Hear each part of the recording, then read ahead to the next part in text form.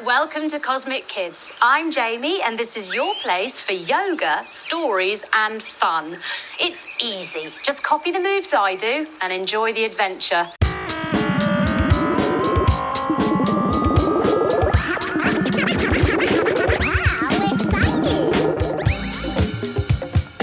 Hello everyone and welcome to the EdTech podcast, where our mission is to improve the dialogue between ed and tech for better innovation and impact.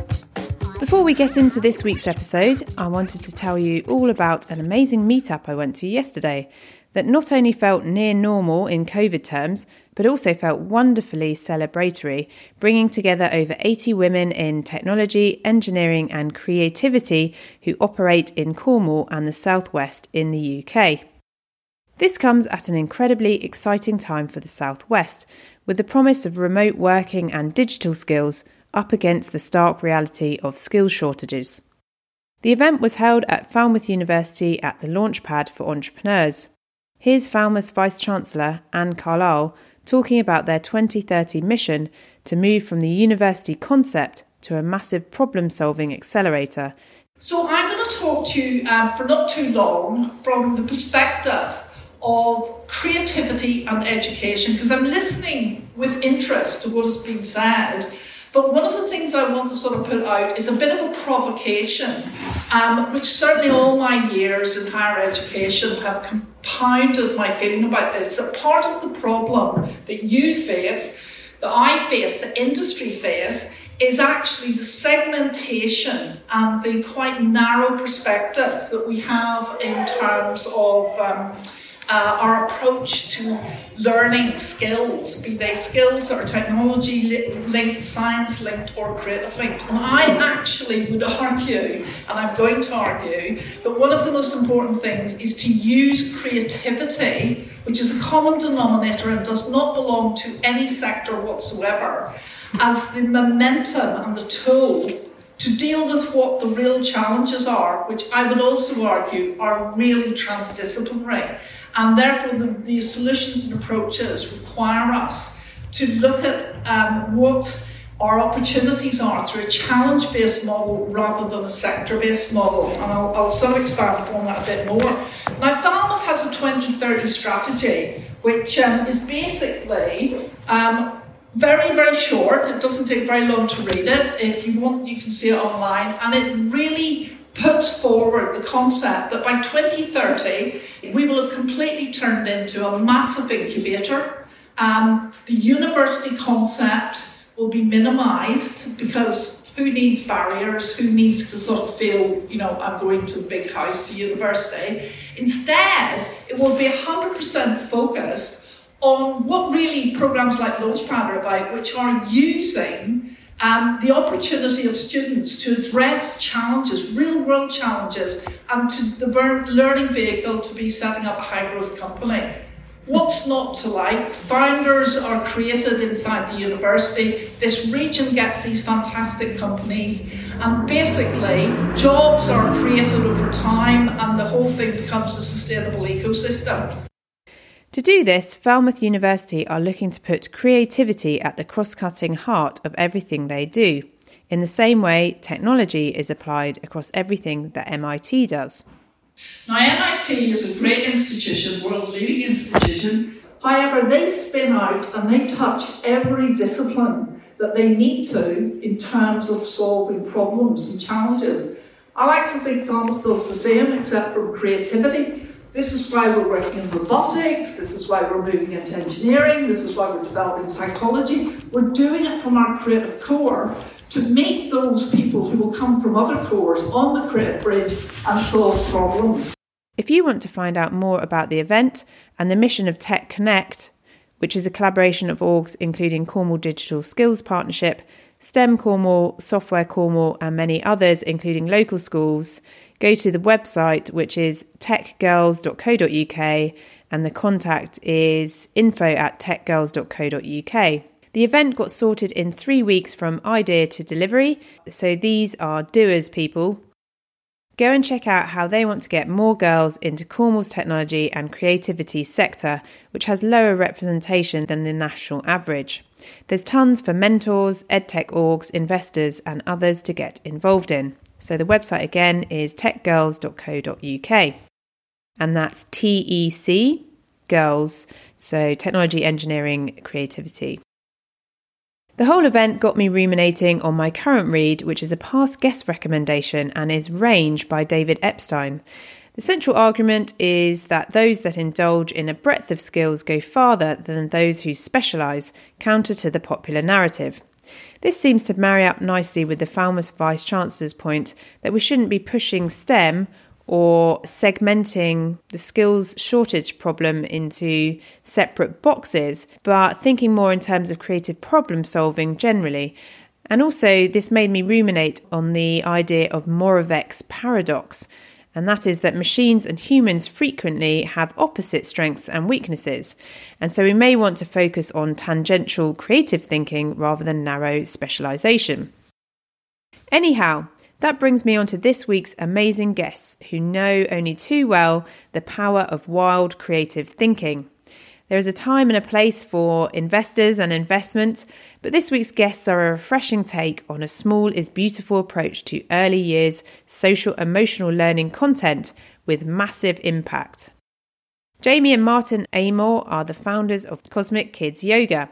Before our full interview, here's us reminiscing quickly about how I saw Jamie at Camp Festival this year, which started off the whole chain of events to get them on the podcast.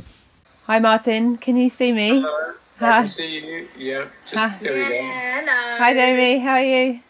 I'm good, thanks. How are you? Yeah, I'm very well, thank you. Thanks very much for taking the time to do this today. That's You're okay. welcome. No worries. Yeah. Yeah. Where are you sitting at the moment? You've got some crazy stuff. It's a background. Oh, is it? Oh, okay. Is it a pretend office? Is it actually like a really messy bedroom? I ran a festival, like a podcast festival, a couple of years ago, and it's the it's like a photograph from there. So. Oh, it's amazing. Yeah, I thought you almost looked like you sat in like Google HQ or something. Yeah. Oh, yeah. Sort of that look to it. I'm actually on the edge of Dartmoor, so it's a lot more muddy and just, I thought you were going to say I'm on the edge of darkness. Sometimes it feels like that, Martin, but you know, yeah.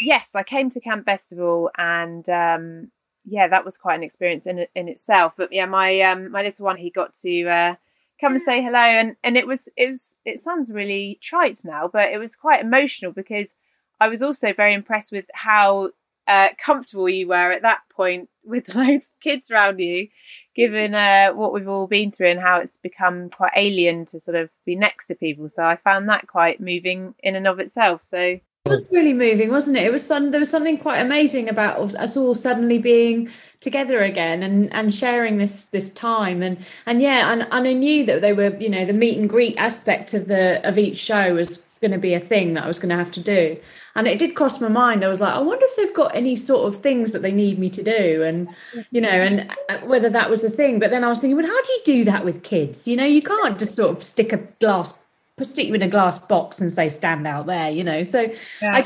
And then you just sort of think, well, just relax, get on with it and enjoy it. And it was totally gorgeous and lovely to meet everyone. I found it very emotional. I mean, partly because we hadn't been out in the world really and seen something as big and collective as that. You know, I don't know how many people were there, 700 or something, you know, quite a lot, more than we'd ever expected. And all doing the moves, all kind of like, and almost looking at other parents, other families around them going, and you do this as well, you know, and it was strange. And for us, having done this thing for 10 years, to see all of that happening, you know, I sort of felt a bit like, you know, the band that finally went out on tour and people knew their songs, you know, and they could see them mouthing the words. And that on top of the fact that it was among the first times we'd been anywhere where there were other people, I found sort of bottom lip wobbling. So what I love about Jamie and Martin after 5 years of doing this podcast is that they're such a fun and honest couple to chat to. So they take podcasting right back to where it should be.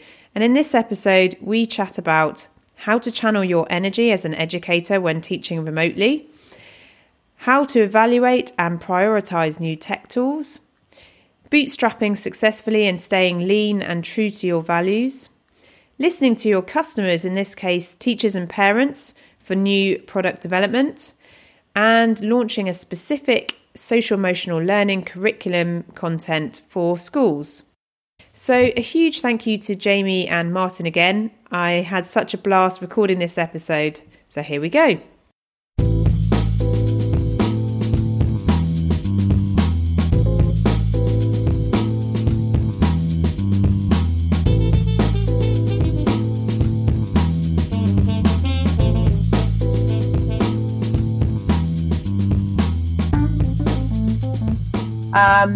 So how did this all come about? A little bit about Jamie and Martin before we go into our interview. Jamie says, born in England, an only child, so lots of time spent entertaining myself and watching lots of TV. My mum was an aerobics instructor in the 80s and 90s, so I went to a lot of her classes and loved watching her teach. I loved performing and storytelling from a young age and ended up going to drama school to train as an actor. I began practicing yoga after drama school and to earn money between acting jobs would entertain at kids' parties. That's how I learnt how to work with kids. I would often use yoga in my parties as a way of getting the kids engaged, telling them a story, using the poses to bring it to life. After meeting Martin, I qualified as a yoga instructor, knowing I wanted to keep working with kids. So applied my yoga training to working with kids and came up with Cosmic Kids. Deciding to stop acting professionally, I decided to put all my energy into teaching kids yoga. And for Martin, so Martin says, born in Brunei and grew up moving with the family as dad worked for Shell. Studied psychology at Durham University before moving into a career in marketing, advertising, and ultimately innovation. This entailed working with big blue chip companies, helping them come up with new products and ideas and communicate them clearly in a marketable way. Jamie and I met, got together, and we moved to the countryside. I could see how it was possible to innovate what Jamie was doing with Cosmic Kids by putting it online and filming it. So we did in 2012. I carried on with my innovation consultancy, eventually writing a book called The Idea in You to show everyone and anyone the process of how you come up with an idea and then build it into a business. That was published in 2015. And since then, Cosmic Kids has become a full-time career for both of us, with me handling production of the videos, the systems that get Cosmic Kids into the world, and managing our partnerships. And we had a nice chat before this bit where we were talking about Camp Festival and seeing you there. I think I mentioned as well that my son uses and loves Cosmic Kids. And so I was really delighted that, you were available and could come on the podcast to talk about your work, and especially obviously what you do with teachers and your app, so we can get into all of that. But I just wanted to let you know, Jamie, that I also used to have a blue all-in onesie. So I feel like we are kindred spirits in that sense. And that my favourite Cosmic Kids yoga video is the rave-inspired mashup of Hi, My Name is Joe, and I work in a button factory, which is an absolute banger and has a bit of Hey Dougie quality crossed with 808 State involved in there. So I absolutely love that. I thought we could start with a nice easy question. So, Jamie, what's the best character you've ever dressed up as? I've dressed up as some amazing characters. Puddles the puppy. Yeah, I guess that was quite a moment. So I've been doing kids parties for about 12, 15 years, I think. And it got to the stage where we were doing Cosmic Kids. I was teaching lots of kids yoga, and I would wear a different costume every weekend for whatever kids party I was going to. So I love a costume. Always one of the best parts of going to a kids party, wearing a costume. Anyway, this one particular party, 15 years into being a kids party entertainer, it was a 3-year-old's party, and they wanted me to come along as a puppy. So I got a Puddles the puppy costume. And I remember coming down the stairs with my suitcase, with all the parachute and all the rubber chicken and all the rest of it in it. Dressed as Puddles. Puddles. So it's a furry outfit. With spaniel ears. Spaniel ears and a collar on that says Puddles. Puddles, like Scooby-Doo's collar. And Martin looked at me, and it's a Saturday afternoon, and he's like, well, where are you going? I was like, well... You're not going to go dressed like that. It's just going out clubbing. It's like my usual Saturday afternoon garb. So I'm going off to do Ava's party. And Martin was like, like that. I was like, yeah, I'm a dog. I'm a Puddles the puppy. And he was like, how much are they paying you? I was like, I'm getting £100. And Martin said, I'll give you 200 if you stay at home. Anyway, she didn't accept it. I went and did the party. She did the right thing and went to the party. But that was a pretty nice costume, and I quite enjoyed wearing it and being Puddles the puppy. It was the end of an era. A bit of a turning point, maybe, though. It was the right time to hang up the old fairy wings. Yeah, exactly. Yeah.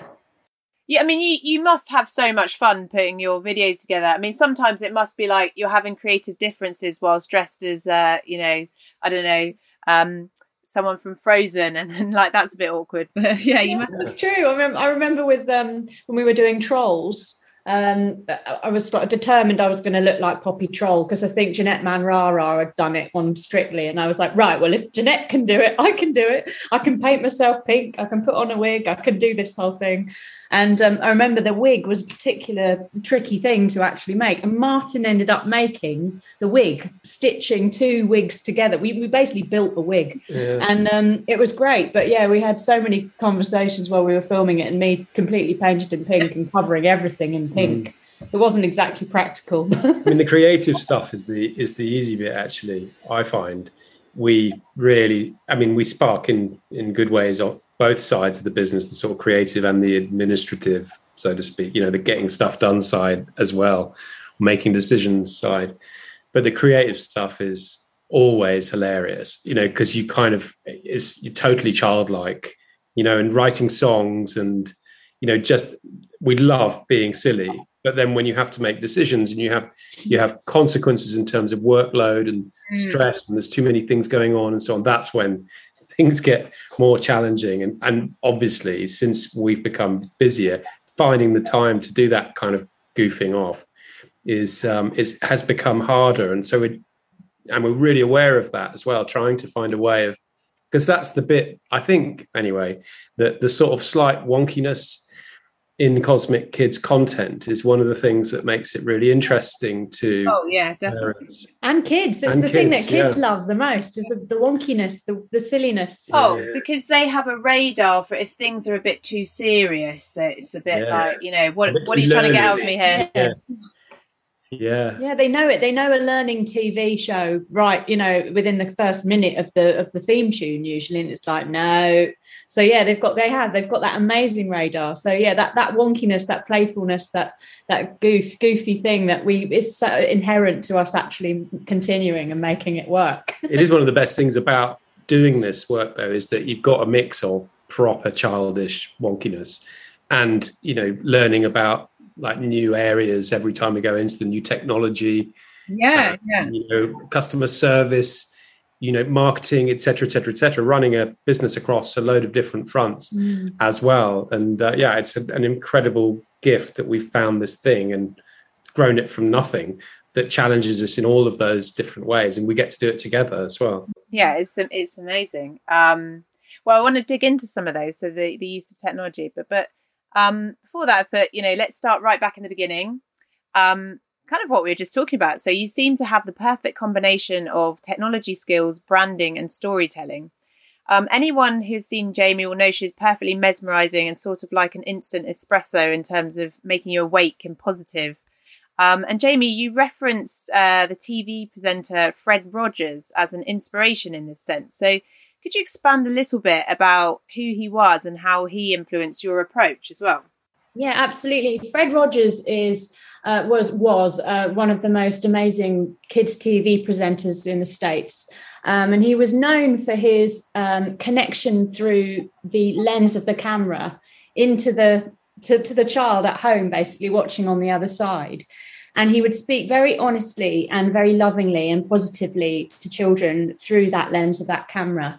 And I think there was such power in that. And it was so effective and impactful for so many children as they grew up, that I felt like if I could channel just a flavour of that through what I was doing, then not only would it encourage the children to follow the instructions that I was giving them, but it would also mean that they would receive those really important messages around feeling worthwhile, feeling accepted, and also understanding themselves a bit better. So I was totally inspired by him and the likes of Floella Benjamin, who in this country was almost like our equivalent.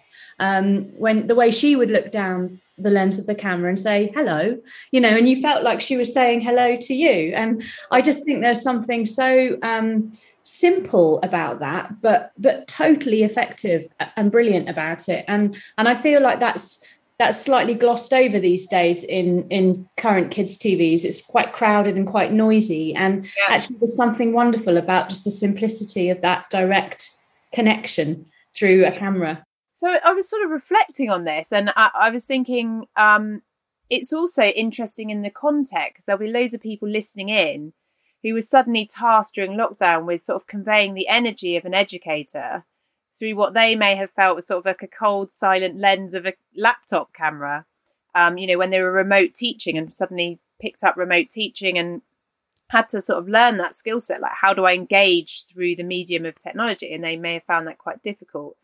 So I wondered if you had any advice on how do you break down the weirdness of interfacing with technology, and any tips on, making that more fun, both for the teacher and the student at the other end, when we're talking about perhaps remote learning as well. Yeah, I think you really have to have in your mind's eye an actual person on the other side. And I know the challenge that I think a lot of teachers have had when they're looking at just multiple black squares with a name in it is you don't even know if they're actually there. But you have to just totally believe that there is a person, like a real person sat there in front of you and that you're chatting to them. And I think by doing that, what you do is you forget that there's a camera. Also, hide self-view is a really good idea, because having yourself in your kind of screen isn't helpful. Like looking in a mirror while you're trying to talk to someone would be weird, but actually imagining that person on the other side and having hide self-view means that you forget that there's a camera. And I think you just have to bring as much of your honesty and personality to it as you possibly can, because we miss nuances when we're working through screens these days. And I think it means we have to work doubly hard at sort of what we mean and how we want to communicate and be as passionate as we possibly can be. I had to go through the process of trying to bottle what Jamie does, because we did we did it together, but we did the teacher training for adult kids yoga teachers. So We've got a course, an online course called Getting Started in Kids Yoga, and there was a bit where we were like, right, we're gonna have to explain how you engage doing kids yoga. And one of the big ones that came out, which I think is relevant for online teaching as well, is modulating your energy. I'm sure this is something that teachers think about a lot in terms of how they kind of maybe create different parts of their teaching class and transition between them, but going from big to small or from fast to slow, is what Jamie does the whole time when she's teaching kids yoga. So if you go from being really excited and animated to being kind of maybe sort of crouched down and whispering, so energy modulation is one of the big ones we discovered. Yeah, pitch, pace, pause, power, inflection, and tone. It's all the sort of drama school stuff basically, of how you kind of bring your voice and your energy to your communication in order to keep it interesting and make sure it's very clear. Yeah, brilliant answer. Love that. So a bit about how you work together. So we've gone over this a little bit. I think your work partnership is really interesting. I've put, quite often we have really optimal technological solutions for learning, but they perhaps may lack the community or human-centered aspect of what is being developed. Or we have human-centered approaches which sort of just lift and dump into an online platform. So it doesn't really use the technology to enhance what they're doing in the first place.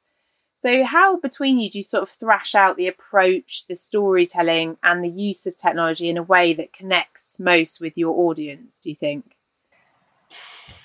I think we landed on the video idea because, Martin had an insight from some tech companies, and when you were in Silicon Valley. As part of my job, I had to go with some senior executives to visit some companies in Silicon Valley in 2010. and they were all talking about video because broadband was sort of coming online, making video possible. And I remember standing in a mall somewhere in San Francisco, phoning Jamie up and saying, "We've got to do something with video." And I don't know what it's going to be anyway. So that was one thing. And then video just felt like, because at the time I was teaching lots of different kids yoga classes around all the schools and whatnot. And I felt like not all kids feel like doing yoga at 3:15 on a Wednesday afternoon. So, you know, you get this, some of them are a bit like, oh, here we go, you know, or they're trying to eat their snack. And the idea of doing video just from a practical point of view so that they could do it whenever they like, suddenly that convenience factor is really ticked off. And secondly, that freedom then that gives the children the agency to choose what to do and when to do it makes them much more likely to do it. So that technology actually totally opened it up for our audience to enjoy it and give kids that freedom and scope to go, I can own this, I can do this when I want. And that's a really, really powerful part of why it works, because the kids feel like it's theirs and they own it and they can do it when they want. And also YouTube comes with this weird kind of cool tag that I think kids just have this instinct for. I think they love the fact that it's a bit of a Wild West and you don't quite know what you're going to get, even though parents and teachers are a little bit like watching through their eyes, you know. It's like the equivalent of us sort of being able to watch ITV or even Channel 5 when it goes. Being able to watch Tiswas when I was a kid. Watching Channel 5. That was the equivalent. But some of it happened. Wild West, that's for sure. Because we've been doing this for 10 years and because it's only really been, for much of it, us too, and plus, you know, one or two other significant people, but really us at the heart of it. We've suddenly realized that something wasn't working right, or someone's got in touch saying you should do this because I've seen someone else do it. And so it's been allowed to grow incrementally. So, for example, teachers got in touch and said, look, we're uncomfortable with YouTube now. Would you do an ad-free version? We'd be happy to pay. That happened about 2015? 2015, yeah. So about 6 years ago. And, you know, so then I was like, right, well, I'll try and find something like that. And around about the same time, somebody got in touch saying we have this white label service which you can kind of, you know, wrap as Cosmic Kids. It has a paywall and it allows you to stream content and have a subscription model. And so we tried it and it didn't cost us anything because it's in their interests as a business to get people on board, you know, until they reach a sufficient size.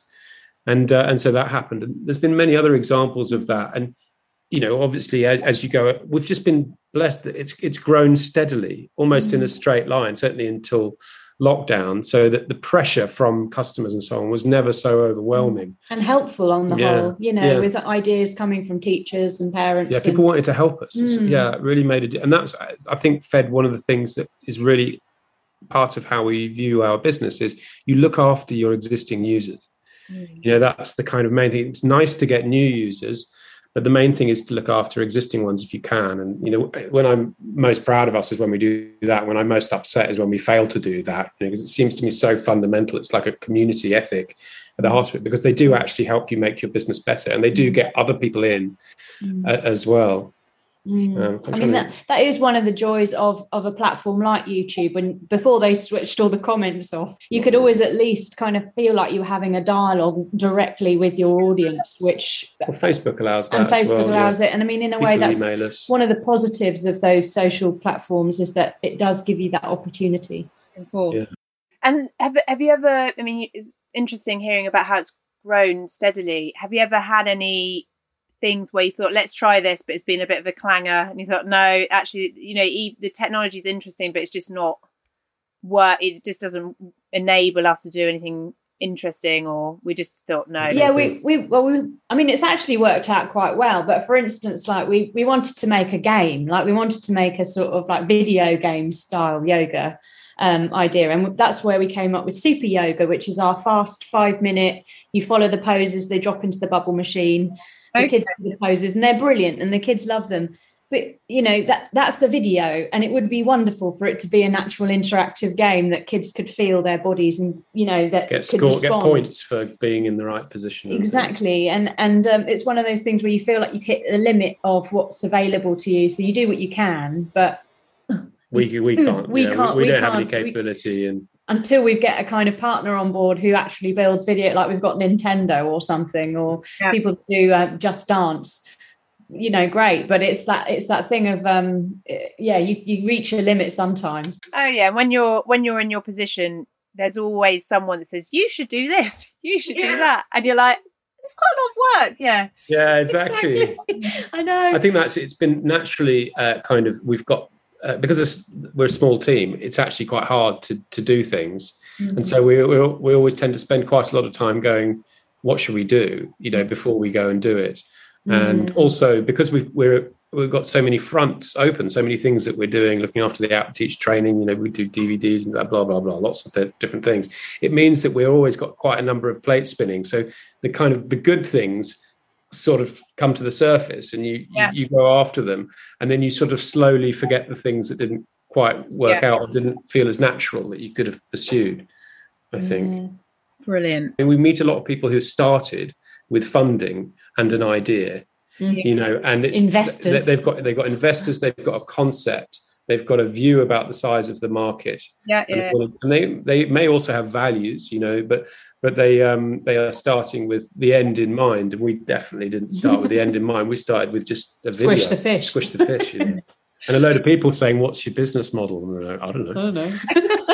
Because it's on a very much smaller comparison. But you know, with the podcast, I left my job, I started this. I thought it would be something I did, and then to funnel into consultancy, and then it just sort of took off. Enough to do that full time, but I relate to the idea that it sort of just grew steadily. And you entirely bootstrapped then? You don't have investors and no investors. No, it's just us. I mean, I suppose I sold my house near the beginning, which meant that we had. You're an investor, so I'm drawing down on that steadily. But no, we don't have any investors, and we don't really want any. I mean, you could probably be the sort of team that would be like, how do we maximize this opportunity? You know, you could look at growth, but it doesn't come to us that naturally. We tend to try and keep things quite small and do good things because the technology is what allows you to scale. You know, you wouldn't have the time to, you know, get face painted as a troll because they'd be sending you out here and there. Exactly, yeah. Where's the return on investment of making your hands and feet pink? Exactly, you know, but it's all about that. But trying to sell that idea to some big wig with the money, I don't know whether they'd go down. I don't want to be pushed around by somebody. And every time we watch like Dragon's Den, and we're sort of like, you try and look at Dragon's Den through the lens of, okay, what would our pitch be, and what would we asking for? And we're sat there going, I have no idea, you know, actually, and I wouldn't want this. This would be not the stress I would need in my life, you know. These guys kind of looking at you going, how are you going to make me money? You know, because that always seems to be the thing that slightly poisons stuff, is that go, right, well, how can we make money? That's just not the right intention behind doing something. Whereas if you go, how do I make this really brilliant and work really well for kids? Then you get to something and really you can good. see the consistency and the quality in what you do, and you know, it can affect things, that's for sure. So Martin, I got some more questions for you as well. Okay, so I've been jumping in anyway. No, I love it. So answering, I'm sorry, Jamie. So as someone with an innovation background, how do you source new technical approaches to delivering Cosmic Kids, and what things are on your list of what you would love to do but have not had the time to do just yet? Well, I think the thing is to notice existing users and how they're behaving. So that's the obvious thing. So people will say, hey, could you do this, please? That's usually the best source of insight. And in terms of technology, I usually do it through a sort of inadvertent networking where I'll talk to someone who's in the similar... I've made some friends over the years who work in, say, video on demand or do similar things to us in, say, the wellness industry. And I'll just talk to them and we'll moan to each other about the things we're finding hard. And they will often share a partner or platform or similar. But most of what we use isn't very complicated. You know, we have a white label app on Vimeo, but also VidApp now, and that's hosted by and looked after by somebody else. So really, I'm looking for things that we can offshore, to outsource to somebody else who's reliable, so the technology won't break, or if it does, I don't have to resolve it. And so I'm always looking for maximum flexibility and kind of capacity within that, and manageable overheads. And I suppose the other thing that we do is make sure that we work with people who are really good and really interested in what they're doing. So, for example, Conrad, who we work with, who's what we call our technical director, but he really looks after the filming and sound, and also the kind of 3D side. We do outsource some of that to others as well. But he is so interested in pixels and sound waves and lenses, and just, so interested in it that I just know that whatever happens, we will improve at the speed we need to, because he will spot something in the market, to do with, color grading or the lens that we use, or the speed of the memory that we use, or anything like that. So it seems to happen. I don't go like, right, Friday morning, 2 hours of kind of just double checking them up with the right tech. It just happens incrementally, like nearly everything in Cosmic Kids, to be honest. So refreshing. I love it. I love it. It's how everyone does it, but they're not going to say that, are they? It's like I'm meant to have a proper answer for that. I mean, that was one of my next ones was going to be like, are there any particular technologies you'd like to use? So, there's things like augmented reality, virtual reality, gaming that you talked about, but it sounds like it is the right way around, which is, what do we need? And if we don't need it, maybe it can go to the back of the queue for a bit until it becomes more relevant. So yeah, it does happen like that. I mean, there are things that would be nice, like, for example, augmented reality, sort of Pokemon Now type approach to yoga would be interesting. And there is some technology around where we could use that, where, a kid is inspired through the technology to do a yoga pose in the corner of the school hall, or on the, at the bus stop maybe, or kind of, I don't know, like just some kind of local trigger for yoga. But as you say, I find that if we go too deep into complex technical solutions, we usually get a bit lost. And it sort of means that the fact that nobody from the world of Pokemon Go or whatever has come to us means that there really isn't an opportunity there at the moment. So for us to build it from scratch is probably a bit mad. I mean, one of the things that we've been thinking about is how do we give a personalized message from Jamie to people who join our app. It's one of the things that we think could be really motivating for kids, because they sort of fall in love with Jamie. And so we've looked into this software, and that requires understanding how you can put film into this mix and then overlay a custom message, a photo, and then spit that out and send it to someone as a link via an email. And it's this kind of ecosystem all of itself, and it's definitely possible, but it would take a load of us quite some time to do. And is it worth it? I mean, it would obviously make that kid's day that day, and maybe they'd watch it again. But beyond that, it doesn't really move the game on for what we're trying to do, which is to get kids to do yoga and mindfulness. There's going to be an easier way of us applying our skills than that, Yeah, I mean, Florella Benjamin, she would have just sent out a signed photo, wouldn't she? So well, exactly. It's like that space pen story, the Russian cosmonauts using a pencil, and the Americans spent years and $5 million making a pen that wrote in space. Just what's the problem you're trying to solve? And does it help the kids do yoga? I think that's the underlying thing. What you just said there is that if the technology will allow us to help kids, help facilitate kids to do yoga, then it's worth having a good look at if it really will. But generally, there's not much there that needs to be complicated or messed with. It's already, video is the key. A good video of a good performance from Jamie, in particular, will unlock that. And so, for us, I think it's less about technology; it's about how we strike the right balance as a business to keep doing that in a way that's helpful to as many people as possible. So, for example, how much should we give away free so that people get a proper experience of it, and so that people who couldn't afford to pay us for it get to use it? but how do we make sure that the business survives so we actually do have revenue as well? Those are kind of questions that we wrestle with as well. And I find that once you've got the kind of main nuts and bolts of the technology in place, you're more or less, which we have now, you're more or less there. It'll be other bits you could add on, but they'd probably be a bit distracting, and you'd be better off thinking about these bigger questions. Brilliant. You have a tight-knit working group with yourselves and the amazing Conrad, who you've just talked about. Of the types of people listening in, so teachers or school leaders, college, university leaders, workplace learning and development specialists, investors or policy advisors, do you have any messages to any of them? I think it's just a question of us continuing to be in touch with those people, because actually the more we can have that dialogue going between them and us, the more we can feed that into what we're doing and how we're presenting it. For instance, we're working on a curriculum at the moment to try and organise our content into a social and emotional learning curriculum that a teacher could pick up and really dive into and work through in a really nice, clear process. Or they could dip in and out of and just use it as part of other SEL curriculums that they're using.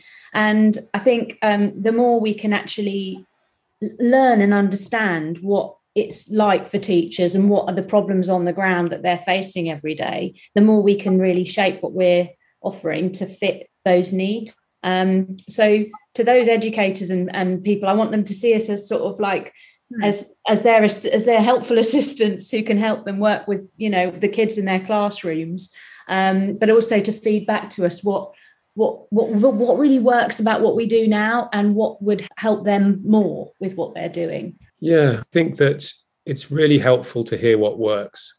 I mean, I'm always blown away whenever we do a survey, we get thousands of responses. And I think I think they feel our intent, and when we're asking, we're genuinely asking, we want to know how to make it better. And it's really helpful to understand the constraints that teachers work under, whether that's financial or time or technical, technological, as in the availability of smart boards and things like that. So, because what we're trying to do is we talked a lot about growing incrementally, and it's happened with our content as well. We've created multiple strands. So we've got mindfulness called Zenden. We've got the yoga adventures. We've got Peace Out, which is guided relaxations. And we've got various other ones. And we've realized that this kind of mega archive is, which we built incrementally, is somewhat complete as a social and emotional learning curriculum, but not yet organized. And so that's what we're investing in at the moment, is going, what does a teacher need in order to communicate social and emotional learning messages to kids? And it's not just video. It's also going to be like class plans, PDFs, suggestions about how to use the space, whole school suggestions, send home with parent suggestions and stuff. And so we've been talking to quite a few teachers and people in the SEL space and headmasters and so on. We can do that in a lean way. We can do quite a lot of it for nothing, but maybe it's $50 a year or something like that, through our app. And it's a bunch of PDFs, and then all the videos are there. So in other words, there's a kind of reasonable level of technology that's required, but not much. If you link those two conversations we've been having together about not getting lost down the rabbit hole of tech, with how can we create something that has major impact? In general, it's about knowing exactly what you need to do and know more, as in not having to do any more than that, so that you can have impact. Because the impact is in the insight and the quality of the messaging and the quality of the performance that Jamie does and the fact that she connects with the kids. And then the structure that we build around it, technically, we could overcomplicate it, or we could make it really simple. A bunch of videos and some PDFs, well organized with good headlines. But of course, we're having to think about things like Cassell, which is this SEL structure, making sure, because people get nervous around SEL because it's about character, and you need to think about inclusion and diversity and things like that.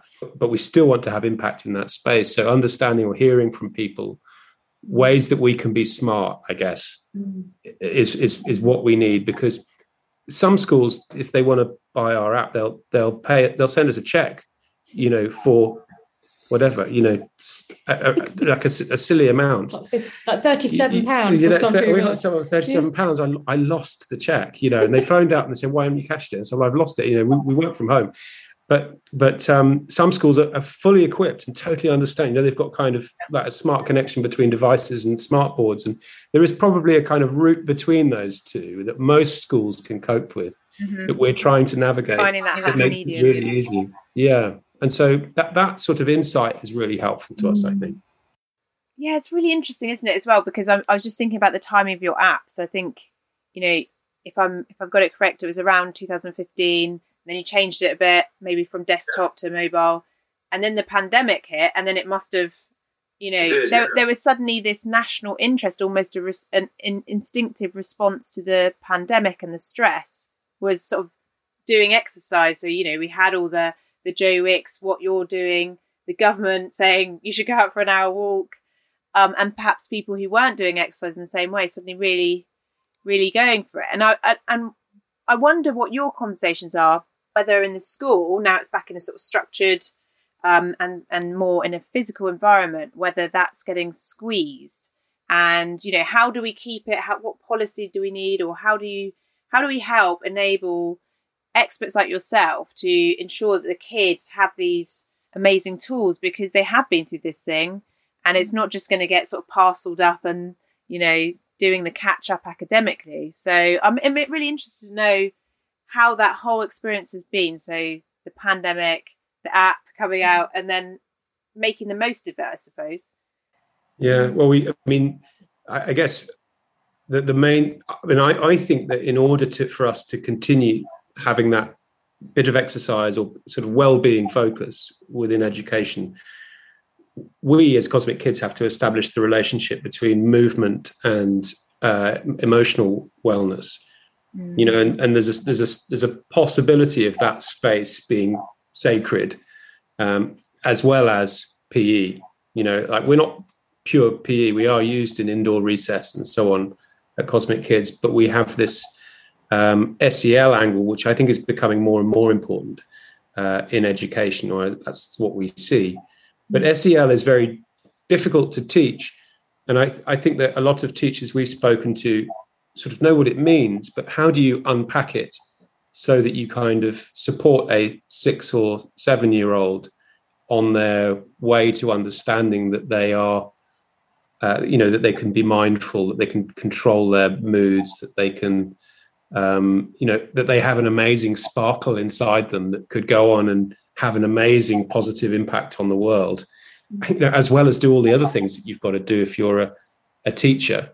And I think that the kind of big leap that happened back at lockdown was a sign, and actually the need that the pandemic created in terms of people's mental health was a catalyst for people getting organized and valuing things. But I don't see that many people have been able to organize it into a way that is easy to use yet for teachers. PE, I think, is just as important as it ever was, but there's this sort of mental health, physical health crossover. It's got a lot more intentional now, I think. Before the pandemic, teachers were our biggest ambassadors. They have been using Cosmic Kids since right back from the first video we put out in 2012.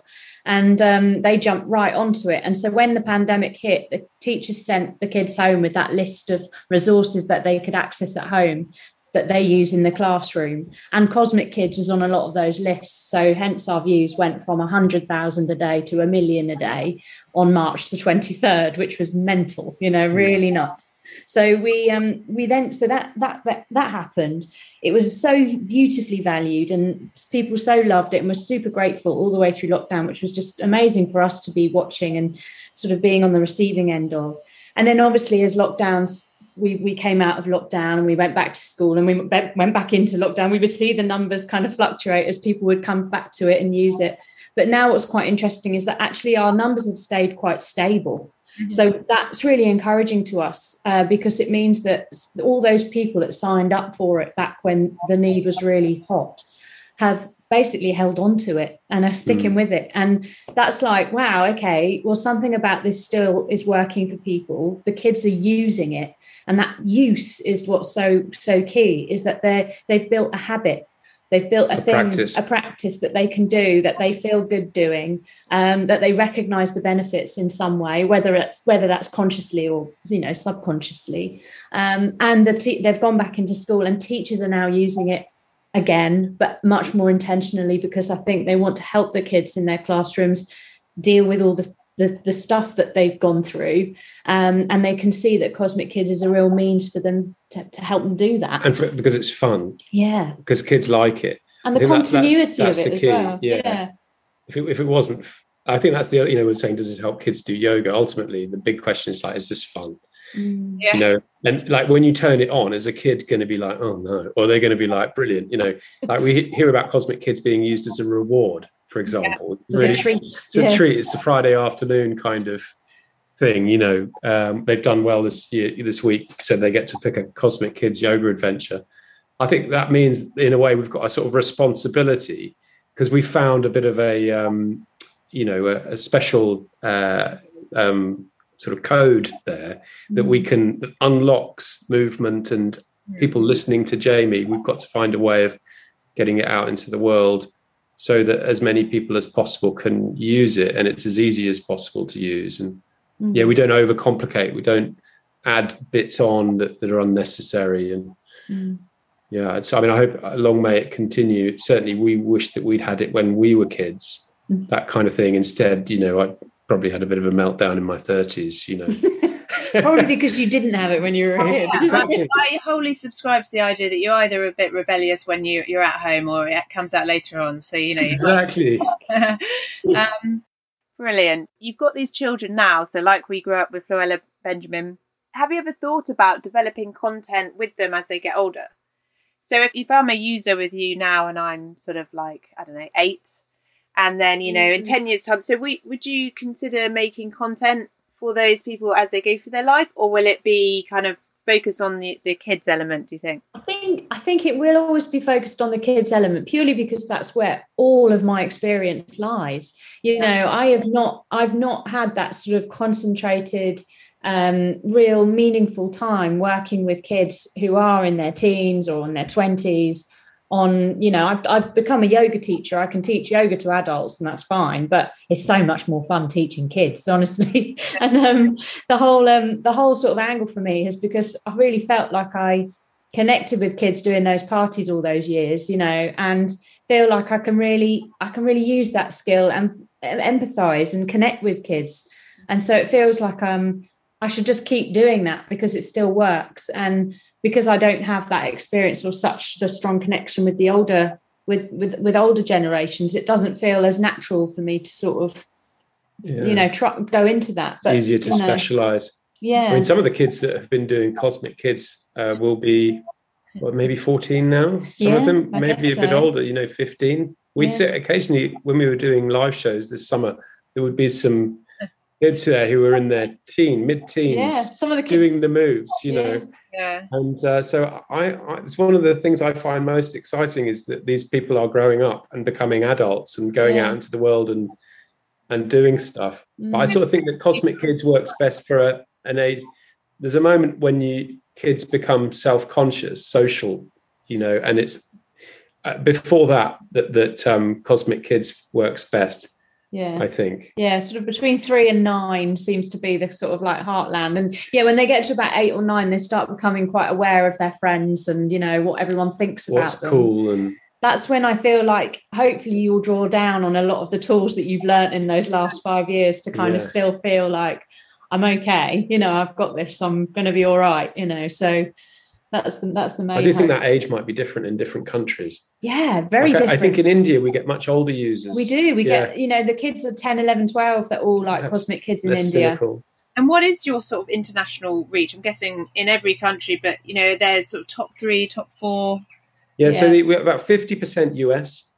Yeah. And then when I was realised about 17 in the UK. Yeah, it's something like about 17 in the Australia. Yeah, Australia is, the biggest ones are US, UK, Australia, Canada, New Zealand, a little bit of India now coming through. And then UAE. Ireland. Yeah. Bits of UAE, but English. South Africa. And your SEL education content, is that sort of for all of those countries, or are you kind of focusing on the UK to start with? How does that work? Well, I think it would be for all of those countries. We are based in the UK, so it's easiest to talk to teachers here to start with, but we want to make sure that it's relevant in the US as well. And we have connections with teachers in the US, and there's absolutely no question that we want this to be in the US as well. It's a global product because we're on global platforms. And the language does translate across, when we're talking about kind of self-regulation or self-management or awareness or mindfulness, they're all kind of a collective language that we all understand. So there's no reason why it can't apply to multiple countries. And there'll be a process at the beginning of it it's already starting now, where we'll release things to be tried out, with people who are interested and can give us feedback, and they'll help us shape it for their markets a bit. There'll be language differences, and I guess I don't think there'll be any logistical differences really. I mean, it's the same thing. Human beings the world over have similar kind of frameworks for thinking about child development. And we've got such good relations with teachers in the US as much as we have here in the UK. So we've always got this wonderful sort of a group of people we can call upon to help us make sure that how we're communicating will hit the nail on the head. We want more though.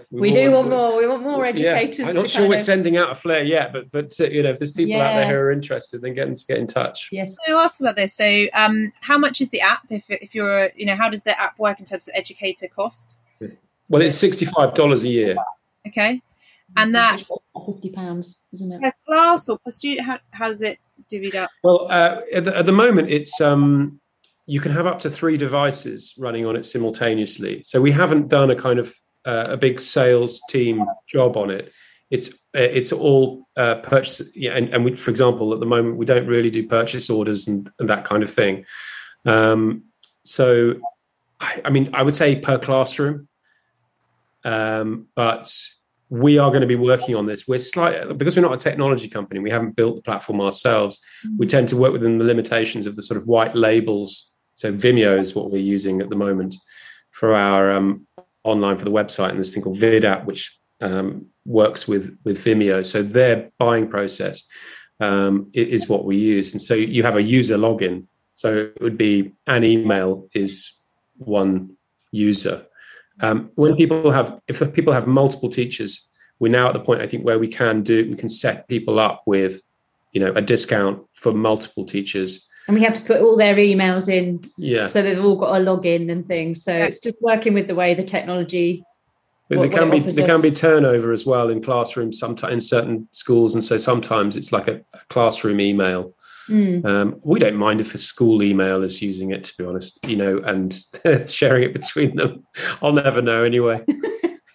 And if I'm a parent, well, I am a parent. I don't know what I'm saying. If I'm a parent, as a parent, even same. Is it the same deal or? Yeah, it is currently. Yeah. I mean, it's $10 a month, and so we made the annual one like just about half price to try and encourage people to go for it. And then we were like, should we discount it even more for schools? And we were like, not sure, because I think if there was multiple people buying multiple ones, then we would happily do deals. But discounting below that, we start kind of getting a bit close in terms of margin. And actually, I think in terms of value, it's, given if you have a classroom who like it and who are finding it useful, what's that every month? Like a cup of coffee or something, for having Cosmic Kids. And once we've created the structure around it and the PDFs and the class plans and so on, I think it's like your SEL solution. I mean, obviously your energy as well, and you're preparing the classroom and doing the teaching, but the video side and the PDF side, it's your SEL solution. So for $65 a year for a classroom, how much is that a kid? Not very much. Yeah, it sort of works out as being quite reasonable, we thought. But, we're open to, we're trying to price it so that people don't go like, oh, that's the expensive one. Yeah. But I don't think it is at that rate. What do you think? Do you think that's about right? Or seems the way you just described it in terms of value for the classroom, I mean, that's also it. People want a schema of work, and it sounds like good value. I know, because I enjoy it. So what I would say to any listeners, do not send them a check. They do. No, I'll just unless you want me to lose it. which is probably a really good incentive to send a check. No. We all love checks, but come on now. So what was it? I did ask you before how you like to switch off outside Cosmic Kids Yoga, and unsurprisingly, I don't know why I asked, because you said you like to do yoga, so that's obvious. Walking the dogs. But anyway, thanks again for coming up with such a sort of happy and uplifting concept. And, you know, I know that's helped literally hundreds of thousands, if not millions, of parents, teachers and children, myself included. And your art, Jamie, of talking to us down the camera, even when dressed like a troll, is, you know, something to behold. So thank you both. All and also I've put here something that all primary teachers can probably relate to as well. So Cosmic Kids are at Cosmic Kids Yoga on Twitter and YouTube, I believe. So do go and check them out. Go and find out the work they're doing in education and have a play with the app. And otherwise, thank you both so much for your generous time today as well. You're thanks, welcome. Sophie. It's been lovely to come on your podcast. So thanks so much, and maybe see you at Camp Festival next year. Hope so. All right. Take care. Thank you again. See ya. Bye-bye. Bye.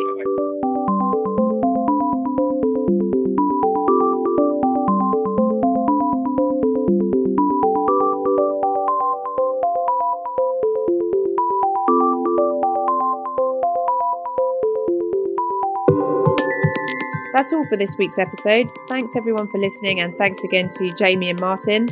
If you enjoyed this episode, please feel free to rate and review or drop us a note at Podcast EdTech on the social medias. If you fancy a chuckle this week, then go and check out the Twitter feed EdTech Epigrams, which is a bot mixing up famous quotes with EdTech buzzwords such as "I have nothing to offer but blood, toil, tears and engagement." Something silly for you to distract yourself with. Next week, I'm moderating a discussion between the UK and Austrian EdTech sectors with the Austrian Embassy. So if you fancy swapping notes on these ecosystems, the similarities and the differences, and how to get involved with each, check out the link in the show notes. Otherwise, I'm back after that with a live BOCTech podcast episode, looking at workplace skills and learning as part of UFI's Week of BOCTech. You can sign up in the show notes. The whole week has got speakers from the Association of Colleges, RSA, Halfords, Zinc VC, Caps Lock, the British Games Institute and much more. We'd love to see you there. And I may be in London for that week, which is in mid-November. So if anyone's about, great to meet up. That's all for now. Take care, listeners. Bye-bye.